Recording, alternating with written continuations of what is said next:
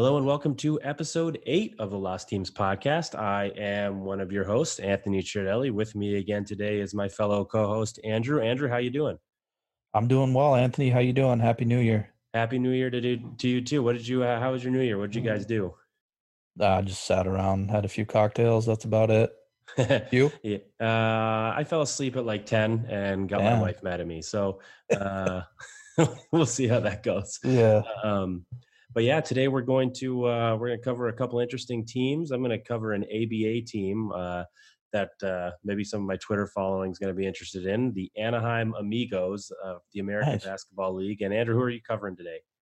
I'm actually covering the Colorado Silver Bullets. Oh, interesting. Not Coors Light, but that's Coors Light has to do with this team. So I did a little bit of just exploring about them and on Google and YouTube and stuff. It's interesting, so I'm excited. yeah, definitely. All right. Well, I'll get started if you don't mind. Today I'm going Sure. to talk about, like I mentioned before, the Anaheim Amigos of the American Basketball League. My sources were an article called Loose Ball, or actually a book called Loose Balls, The Short Wild Life of the American Basketball Association, an LA Times article called Hey, a Little Shopping Helps a Guy Unwind from 1997 by somebody named Shav Glick. Chav. I don't know if that's a fake, it seemed like a joke article, so who knows? Oh, okay. And then the Remember the ABA website part about the Anaheim Amigos. So www.remembertheaba.com. The Anaheim Amigos were an American Basketball League team, or an American Basketball Association team, excuse me. They played one season out of Anaheim, California. They were a charter member of the ABA, and they existed from 1967 to 1976, but they were only in Southern California until 1970, or maybe even less than that. They played one season in Anaheim, and then they moved to Los Angeles, I think, for 2 seasons. So What's the charter membership mean? that means like a founding team. Oh, okay. They were one of the first teams. So Makes sense. the Anaheim Amigos were named by a Name the Team contest, which you don't see a lot these days. But I mean, I like the name Amigo. That's kind of cool. Yeah, Toronto Raptors. Yeah, that was that is reminiscent of the Toronto Raptors. Yep. So the first significant thing about the Amigos, they were the first professional team to self-identify as being from Anaheim. So they obviously came before the Anaheim Mighty Ducks, who started in 1993 and became the Ducks eventually, but they're still in Anaheim. And then the California Angels were around probably, I don't know exactly, maybe before the Amigos existed, but I would think so. They've been around for a long time. Yeah, but they called themselves the California Angels until 1997 when they became the Anaheim Angels, and then the then the Los Angeles Angels of Anaheim. So it's just a mess. Right. Is that what they're called now? I don't even know. I think they're just the Los Angeles Angels, but they're apparently saying that you're from Anaheim was not a popular thing. And so the Anaheim Amigos calling themselves the Anaheim Amigos was a big deal. But a little bit about their owner as well. He was an interesting guy. They were owned by a Korean American from Maui, Hawaii, named Art Kim, who had played some college basketball. And I only found the words involved. He was involved with the Washington Generals before he started owning other teams. So that's if you don't know who the Washington Generals are, this is the team that always loses to the Harlem Globetrotters whenever they play. Yep. After the Generals, he started a team and owned a team in the American Basketball League called the Hawaii Chiefs, and they eventually moved to Long Beach. And then he had an interesting, he started the Anaheim Amigos in 1967. And he had a very, I guess you could call him a shrewd businessman. He had a very interesting strategy to make money. Mm-hmm. So the ABA teams, when they first started, shared gate receipts. So they basically, I think, split the tickets, the money they made from tickets. So it was Art Kim's idea that he wanted to play in every team, or as many first games for teams as possible. So his team ended up playing a 6-game, 13-day road trip where he tried to get the Amigos to play in as many teams' first games of the season as possible to try to make more money. Wow. It's kind of funny. It's like, that's a tough road trip too. Yeah, it is. And we spoke about, when we talked about the ABA before, kind of how it reminds us of semi-pro. Well, this team's going to remind you a lot of semi-pro coming up. Nice. They, as a consequence of starting their first games on the road, they went 13-24 through their first, 37 games. So they fired their head coach, Al Brightman, by promoting him. They removed him from head coach and turned him into the public relations director. Wow. So I have no words for that. That just doesn't that make remind sense. you of semi-pro? Like when Jackie Moon, when what's his name, Monix, Woody Harrelson's character basically is like, "Hey Jackie, you're not the coach anymore. You're going to be like the promotional director, and I'll be the coach." Like that's basically You're fired, what but happened. hey, you're fired, but hey, we got another job for you. Yeah, you're gonna get paid more. You won't take as much heat, but like You sucked as a coach, but we like you still. Yeah. So that's kind of interesting. That reminded me a lot of semi-pro. But Art Kim also, this is the kind of the greater significance in sports. So Art Kim was, I guess, responsible for initiating the three-point shot being used in basketball. I think the ABA used it from the very start of their existence, but the NBA didn't adopt it till 1979. So basically, Kim and I think the other owners of in the ABL back when he owned the Hawaii and the Long Beach, Chiefs instituted a three-point shot, and Kim brought that over with him to the ABA. So the ABA had this three-point shot when it started. And like I said, the NBA didn't adopt it until 1979. But I mean, now it's a huge part of basketball. Oh yeah. Especially these days with NBA guys hitting threes left and right. Yeah, I mean, Steph Curry wouldn't be Steph Curry without the three-pointer. So no, absolutely not. Definitely a huge impact on the game of basketball. It isn't exactly clear whether he initiated or approved it. It was basically a committee that came up with it when he was owner of an ABL team. So, but he was heavily involved, and being an owner of the Amigos, I'm sure he was instrumental in bringing that to the ABA. Yeah. So moving on, the team had something that would not fly today. Because they were called the Amigos, they had a mascot dressed to resemble, and I'm just reading directly here, a Mexican bandit complete with pistol. And whenever the Amigos rallied, the bandit would shoot off blanks in the pistols. So jeez. It's pretty funny. That would not fly today whatsoever. They had trouble drawing fans. The Anaheim Amigos played at the Anaheim Convention Center, and I looked up some pictures of the Anaheim Convention Center during Amigos games. It kind of reminded me of what basketball games look like now with the pandemic. There was almost nobody in the stands. So rough going for sure from the get-go for the Anaheim Amigos. Right. But they had some players. They had some guys. I didn't find any players in their team history who had basically played in the ABA for the Amigos and then moved on to the NBA. Anybody who had played in the NBA had played there before and then moved on to the ABA and kind of ended their career there. Sure. But they had some guys. They had a guy named Les Selvage, who attempted 461 three-pointers in a season in 78 games, which it was a lot. It sounds like a lot. Yeah. But actually, talking about how the NBA's changed, that would have ranked him 18th in the 2020 NBA. By comparison, James Harden tried 843 three-pointers in the 2019-20 season with a 355 percentage. Selvage was 319, so not that far off. Not a great shooter, but not afraid to put up the three at all. And he's the innovator of just throwing up threes. Yeah, for the current NBA. Just chucking it. 3 of their final 8 games were played in Hawaii, so I think Kim was trying to maybe see if he could get some fans there as the season wound down in Anaheim, where they were not popular. My favorite quote. Go ahead.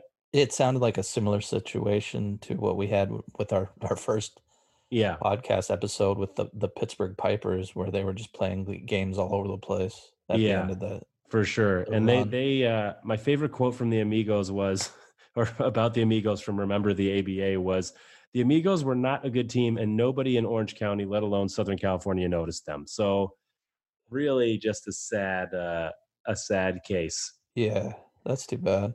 Yeah, but this isn't the end of their history. Surprisingly, there were some good days when they moved to Los Angeles. But when they were still in Anaheim, they had their best player was a gentleman named Ben Worley. He's a power forward.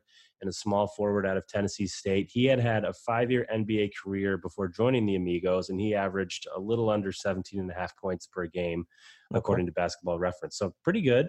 Yeah. And then a gentleman named John Fairchild played 30 games with the Lakers. He was a small forward, and he averaged almost 11 points per game with the Amigos. The most interesting guy, though, that I found, his name was Bob Sims. He was a shooting guard. Played one season for the Lakers, and then the St. Louis Hawks, who I guess were the precursors of the Atlanta Hawks, averaged over 7 points a game in the NBA, but left basketball, disappeared off the face of the earth for 5 seasons before joining the Amigos. Played no basketball in that time. No kidding. I wonder what happened. I looked up, I wanted to figure out why. He was an LA native. He went to Jordan High School here in LA, but he did not, I couldn't figure out where he went. And I couldn't find any articles about him, why he went 5 years between playing basketball. So who knows? That will remain a mystery. Right. Like I said, playing for the Amigos is most definitely not a stepping stone to the NBA. Nobody that I could tell from their team ended up playing that year, ended up going to the NBA later on. Once that season ended, they traded most of their good players, and another parallel to the semi-pro movie, they were notoriously cheap. Part of the reason they traded their good players is because they didn't want to pay them anymore. And one of their players said, the Amigos were expected to furnish their own playing gear. We were issued one pair of socks, and when we reported, they were supposed to last the whole season. So my God. That's just brutal. Just another case of terrible ownership, cheap ownership. Yeah, it reminds me of little Jackie Moon running out of the stadium when they couldn't when they like surpassed a certain amount of points and they had to give everyone corn dogs, and he just like sprints out of the stadium. Obviously, we love semi-pro. It's why we keep referencing it. So they finished 25-53 in their first season, 5th place in their division. They averaged only 1,300 fans per game.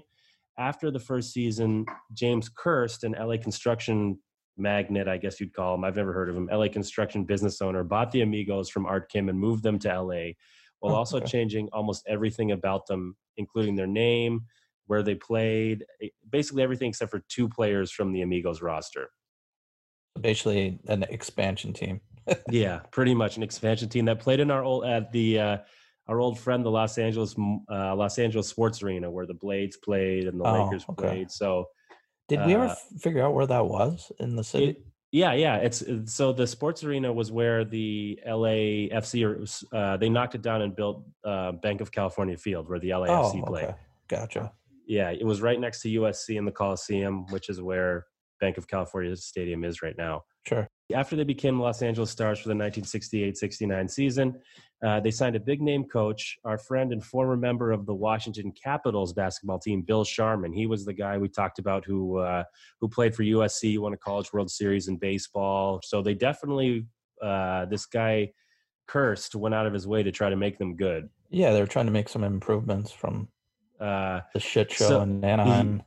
They tried to recover from the disaster that was the Anaheim Amigos. He was a tough coach. He worked his players hard in practice, and he was already successful. He had taken the San Francisco Warriors, who became the Golden State Warriors, to the NBA Finals a year or 2 before that, but lost. And this will remind you of semi-pro. In their first game, they had 2 cheerleaders hold up a hoop in a spotlight that was covered with paper, and their new star player, Merv the Magician Jackson, burst through in a powder blue outfit, followed by the rest of his teammates. Nice. I'd love to see that on YouTube.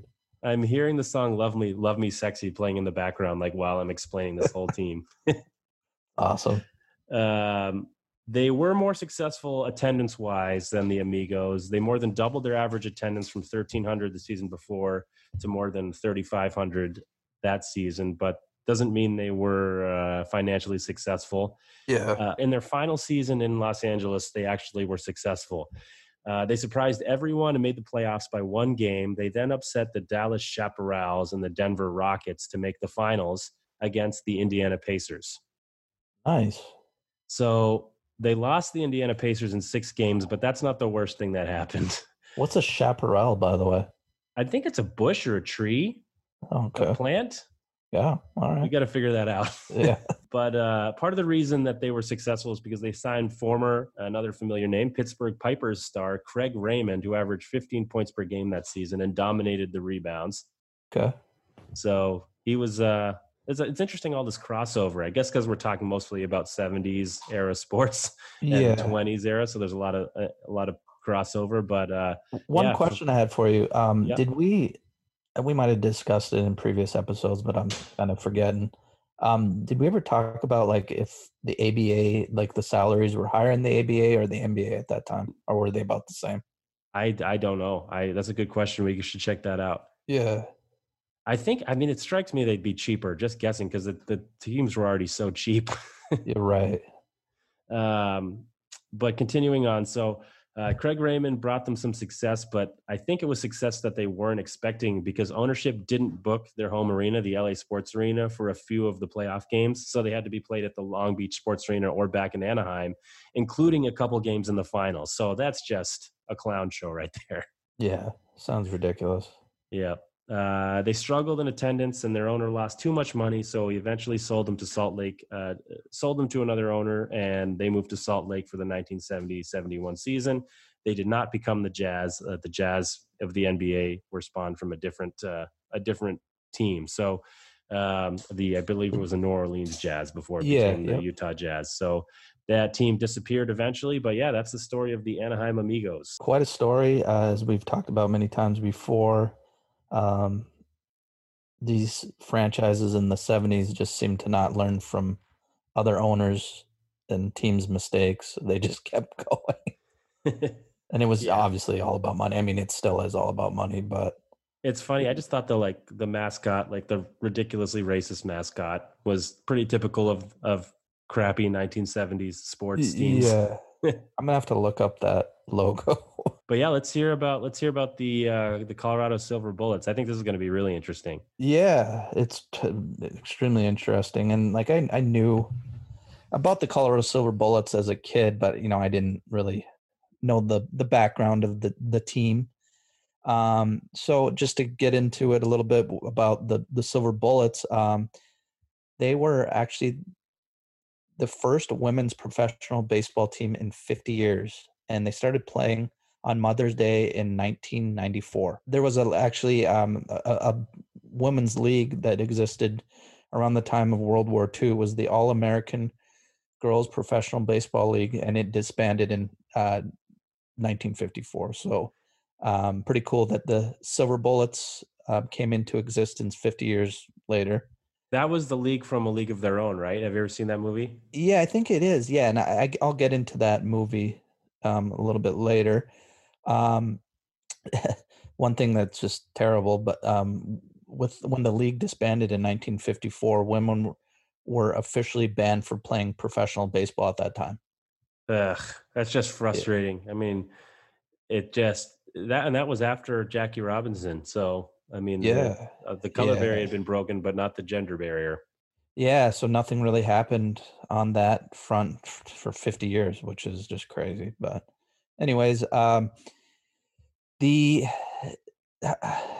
Silver Bullets actually even started, it started with an idea with someone who had a dream. His name was Robert Hope, of starting a women's league. He was the Atlanta Braves public relations manager, and he believed that women had a right to play professional baseball if they desired. So he wanted to get something going again. He was really excited about it. Also during that time, I think it was in 1992, as you mentioned, A League of Their Own, the professional baseball women's league movie that it was based on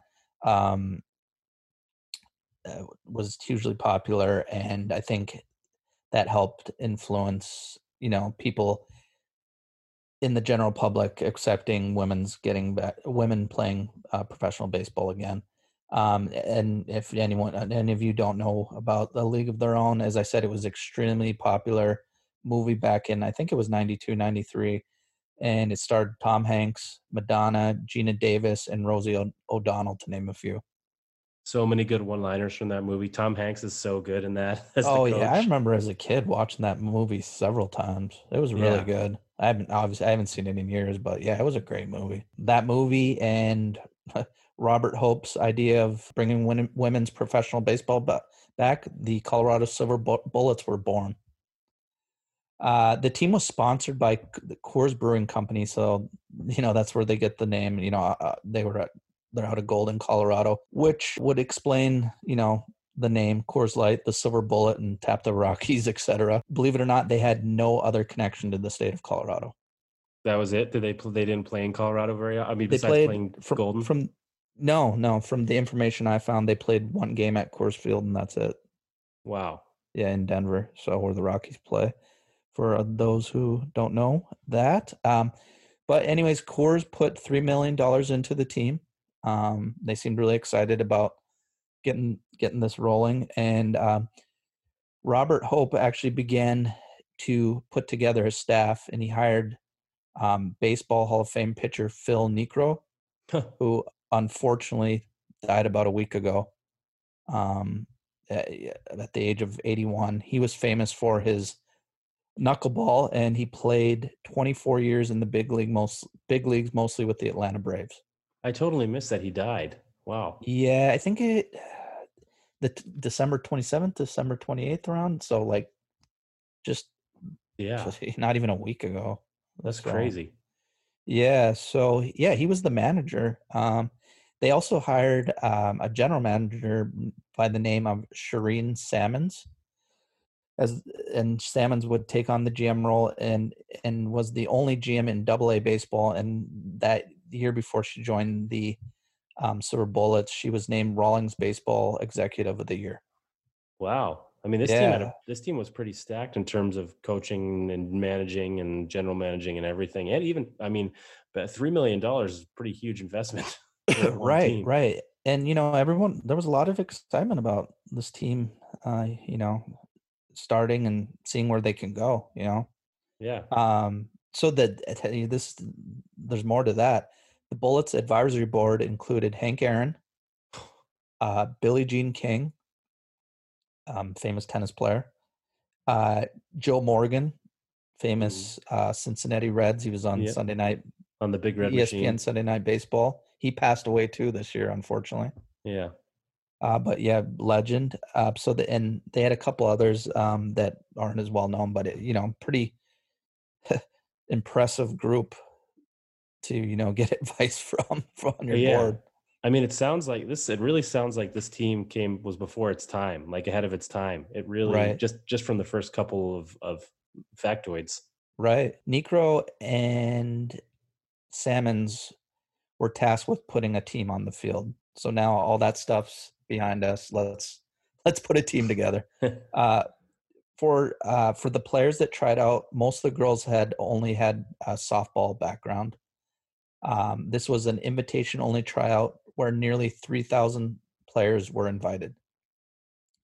Most were All-American softball players at their colleges, and in the end, 24 players were picked for the starting roster. Did they play? They must have played on a full-size baseball field because it was baseball, not softball. Oh yeah, they played. It was hardball. Yeah, I mean that's cool. Yeah, I'll get more into that in a bit here.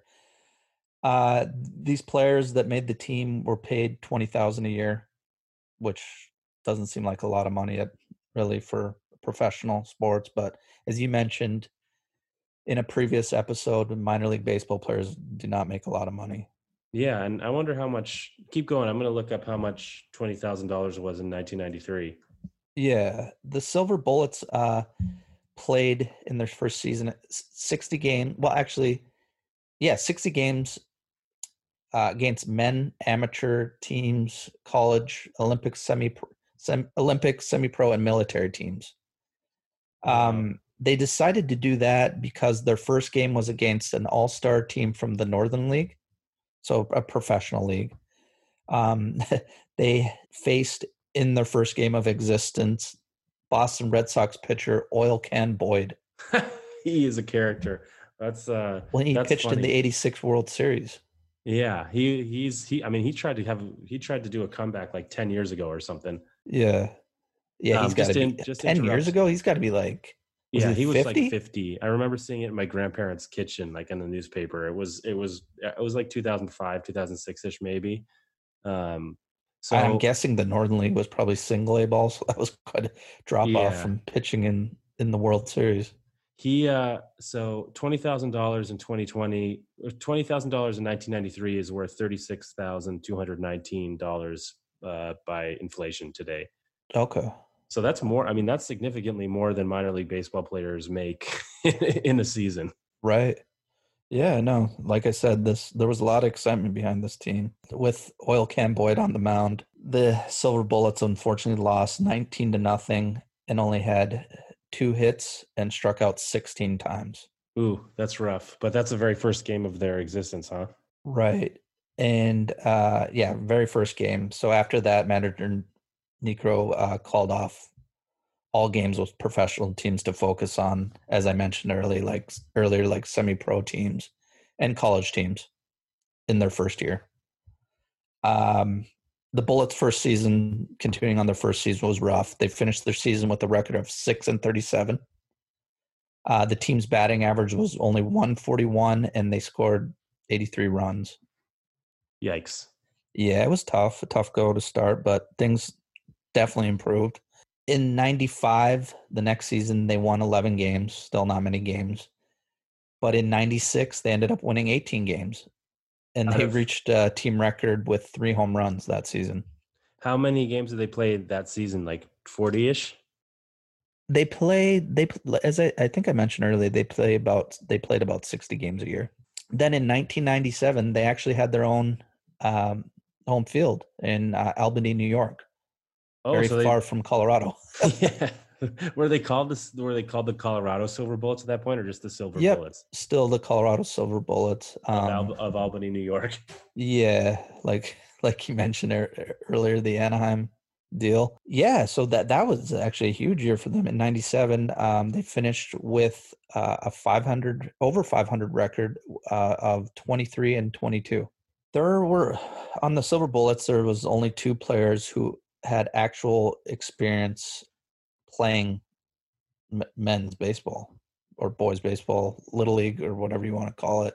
One of them was pitcher Gina Sartiano. Her father was a Major League Baseball player, Tom Satriano, and they sued Little League in California to allow Gina to play.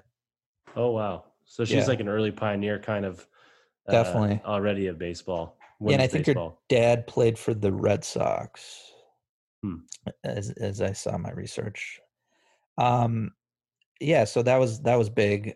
Kim Bratz, Bratz, if I'm saying that correctly, is responsible for the Bullets' first home run. Wow. Yep.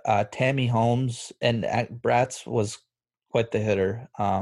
Tammy Holmes was a 4-time All-American as a basketball player and volleyball player at the University of California, Berkeley. Then she would soon become the first woman to hit 2 home runs in a season. Did they say how far the home runs went, or like what field they were hitting them at? They were playing on, so most of their games were on the road, as I mentioned. So they were playing in regular regulation sized stadiums, as far as I know. Yeah, wow. I mean, I've never hit a home run in a game out of like a baseball field that had 300, probably 300 to left and right. So right, better than me. Yeah.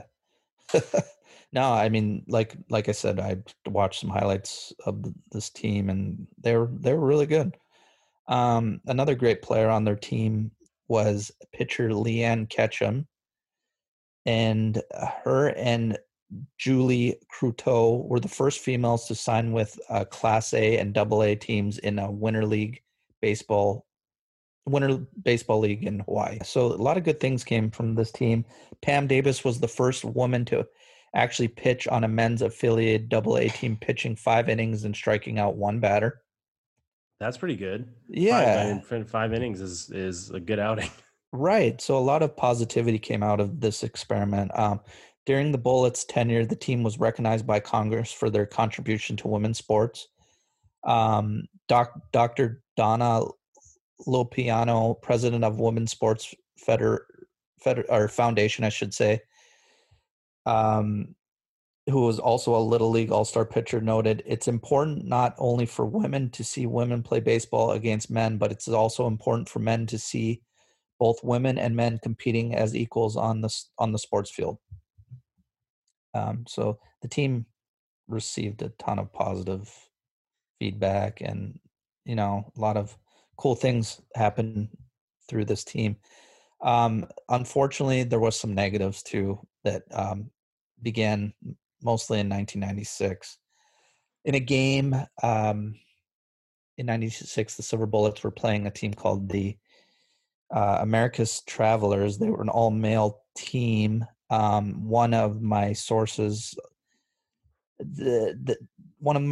says they were a team of teenage boys from Georgia. The other didn't mention that, so I'm not quite sure which one to go on with that. But regardless, they were an all-male team. A brawl actually erupted against this team. What?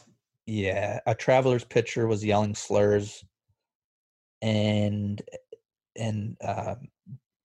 batter Kim Bratz, as I had mentioned earlier, charged the mound. Well, that would have been interesting to see. She was hit, obviously. It's pretty shameful, but the pitcher threw at her. So, it sounded just not like a good scene at all. Yeah. So after that incident, there was a media frenzy about, what had happened. And then unfortunately the next year, the Bullets had a tough time scheduling games, and none of their games were televised. Coors eventually pulled its sponsorship of the team. And through the years, Coors had invested $8 million in the team in just 4 years. And then the Silver Bullets ended up folding in 1998. I mean, what's that, 5 years? That's pretty good. I mean, they had a 4-year run. They had a 4-year run. And $8 million in from Coors is, like I said, that kind of feels like it was before its time. Yeah. No, they did a really good job, and everyone was really invested in having these women do really well. They played hard, as I mentioned, in some of the games I watched highlights of. They did a really great job.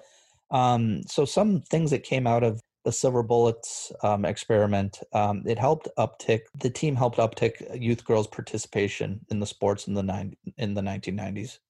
So a lot more young girls had confidence, seeing these games on TV and like, oh, I want to do that. And they started playing more sports in the 90s. So that's great. Yeah. They show the team. This was really cool. When Phil Niekro was inducted into the Baseball Hall of Fame, his induction ceremony, the team showed up and supported their former manager. Oh, nice. That's amazing. Yeah. So he was a very well-respected guy, and the women on the team loved him. So, some other interesting tidbits about this team. They played a game, as you talked about earlier in the episode. They played a game against the Hollywood Star Sox. The game took place in Rancho Cucamonga, California. A lot of the guys, I had no idea who they were, to be honest. I only knew of the two. I knew the pitcher, or when I looked him up on IMDb, I knew who the starting pitcher was, and then I knew obviously the shortstop and second baseman. But I won't ruin that for you, since they're the only two that anybody's ever heard of, I think. Yeah, I had no idea what the pitcher's name was in like real life, but I recognized him from like being a doctor or something on one of those like Grey's Anatomy shows or something like that. Mm-hmm. So the two guys I actually recognized, well, of course, Kevin Costner, everyone knows him. Crash Davis, Bull Durham. Yep. Plays that old pitcher on that movie. For Love of the Game. I love that movie, by the way. Yeah. That's underrated. I haven't seen that movie in years. I couldn't think of the name, but underrated baseball movie. Yeah, he was a Tigers pitcher, right? Yeah, Tigers pitcher. Vin Scully was the commentator. He had like an epic line that I love from that's not real. I mean, obviously it didn't happen in real life because it's a fictional movie, but yeah, because he threw the perfect game at Yankee Stadium. So he said the cathedral that is Yankee Stadium belongs to a chapel. That's like one of my favorite fictional sports lines. Yeah. No, there's some great baseball movies. And also John C. Reilly. Sorry to get off on a tangent. Yeah. John C. Reilly is a catcher before he did his became like a comedic actor. I remember that. Yeah, the movie's coming back to me. The other actor I named that I recognized was Jonathan Silverman. He was the captain of the team. I just remember I can't off the top of my head, I can't think of anything I remember that he was in, but I do remember like the face, and the name. Wait, was he the? That would have been too young. I was gonna say, is he the kid in Free Willy? I don't think so, man. I don't think that's even close. Let's see. That was he was a kid then. Free Willy was around the same time. Yeah, Free Will. Let's see. Yeah, it was not. That is not Jesse from Free Willy. But the guy I remember, the guy I recognize, the second baseman was Mark Harmon, who for our era is people know as Gibbs from NCIS. Okay. But he was in something. Like he was very famous for being in something back in like the 70s or 80s. I think that a lot of people in the older generation would know him from. He also was a quarterback, I think, at Michigan. I mean, all these guys played somewhere. I think he played college football before he was an actor. Mark Harmon. Yeah, like I didn't watch the whole game, but I watched bits and pieces, and like on the Hollywood Stars team, everyone played at least high school baseball. Mark Harmon was went to Pierce College. Shout out to my friend Kieran Doherty, who also went to Pierce Junior College. Nice. Then he went to UCLA. He went to UCLA and he was a starting quarterback for the Bruins. Oh, okay. And he was in Chicago Hope. He was in St. Elsewhere. I thought there was a movie or something. They all played doctors on every show in the 80s and 90s. Yeah, he was probably second place in terms of fame to Kevin Costner on that team. Yeah. Harmon, more so Harmon than Silverman? I think so, yeah. Mark Harmon's very famous. Oh, yeah, cool. Missed him. I'm going to have to do some research on him. Anyways, yeah, they ended up that game was really competitive, and the Silver Bullets lost 13-9, but it was a really good game. Yeah. And that was televised, and as I said, many going into the amount of games that they were on cable quite often, as dozens of their games were televised. Over 1 million fans were able to see them play. They often had really large crowds playing in some legendary parks like Fenway Park, Coors Field, and the old Candlestick Park in San Francisco. That's pretty cool. They played at Fenway. I wonder who they played. I mean, it'd be interesting. Yeah, I didn't see that. But yeah, like they didn't really, as I mentioned, they played more college teams and semi-pro teams after that first, game with Oil Can Boyd on the mound. But yeah, no, they had a great run, and I think it helped lay the landscape of what we're seeing today in women's sports. Much more participation. The WNBA has been very successful, and even like women's hockey, there's a women's hockey league now. Yeah, it's growing too. Right. So, so pretty cool team to research, and yeah, that's the Colorado Silver Bullets. Also go into my sources really quick here. They were funwhileitlasted.net, encyclopedia.com, then a book, The Colorado Silver Bullets for the Love of the Game, Women Who Go Toe-to-Toe with Men by Dave Kindred, the Encyclopedia of Women and Sports by Victoria Shiro. Got it. Yeah, that makes that's an interesting team. And if anybody's interested in watching the entire game against the Star Sox, it's on YouTube. Just Google Colorado Silver Bullets Star Sox and it'll pop right up. Right. Yeah. I mean, they have some other games too on YouTube. So yeah, it was fun team to research.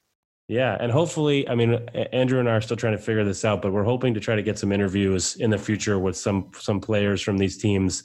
Obviously, not the ones from the 20s, but like maybe the Silver Bullets, or maybe we can track down Ludley. Yeah, we track down Ludley's grandfather or something like that.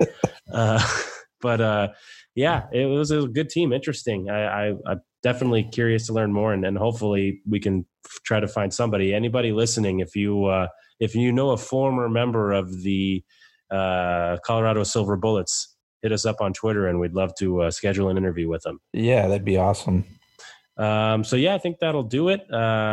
Andrew, anything you got going on? So you want to tell them your Twitter as is tradition?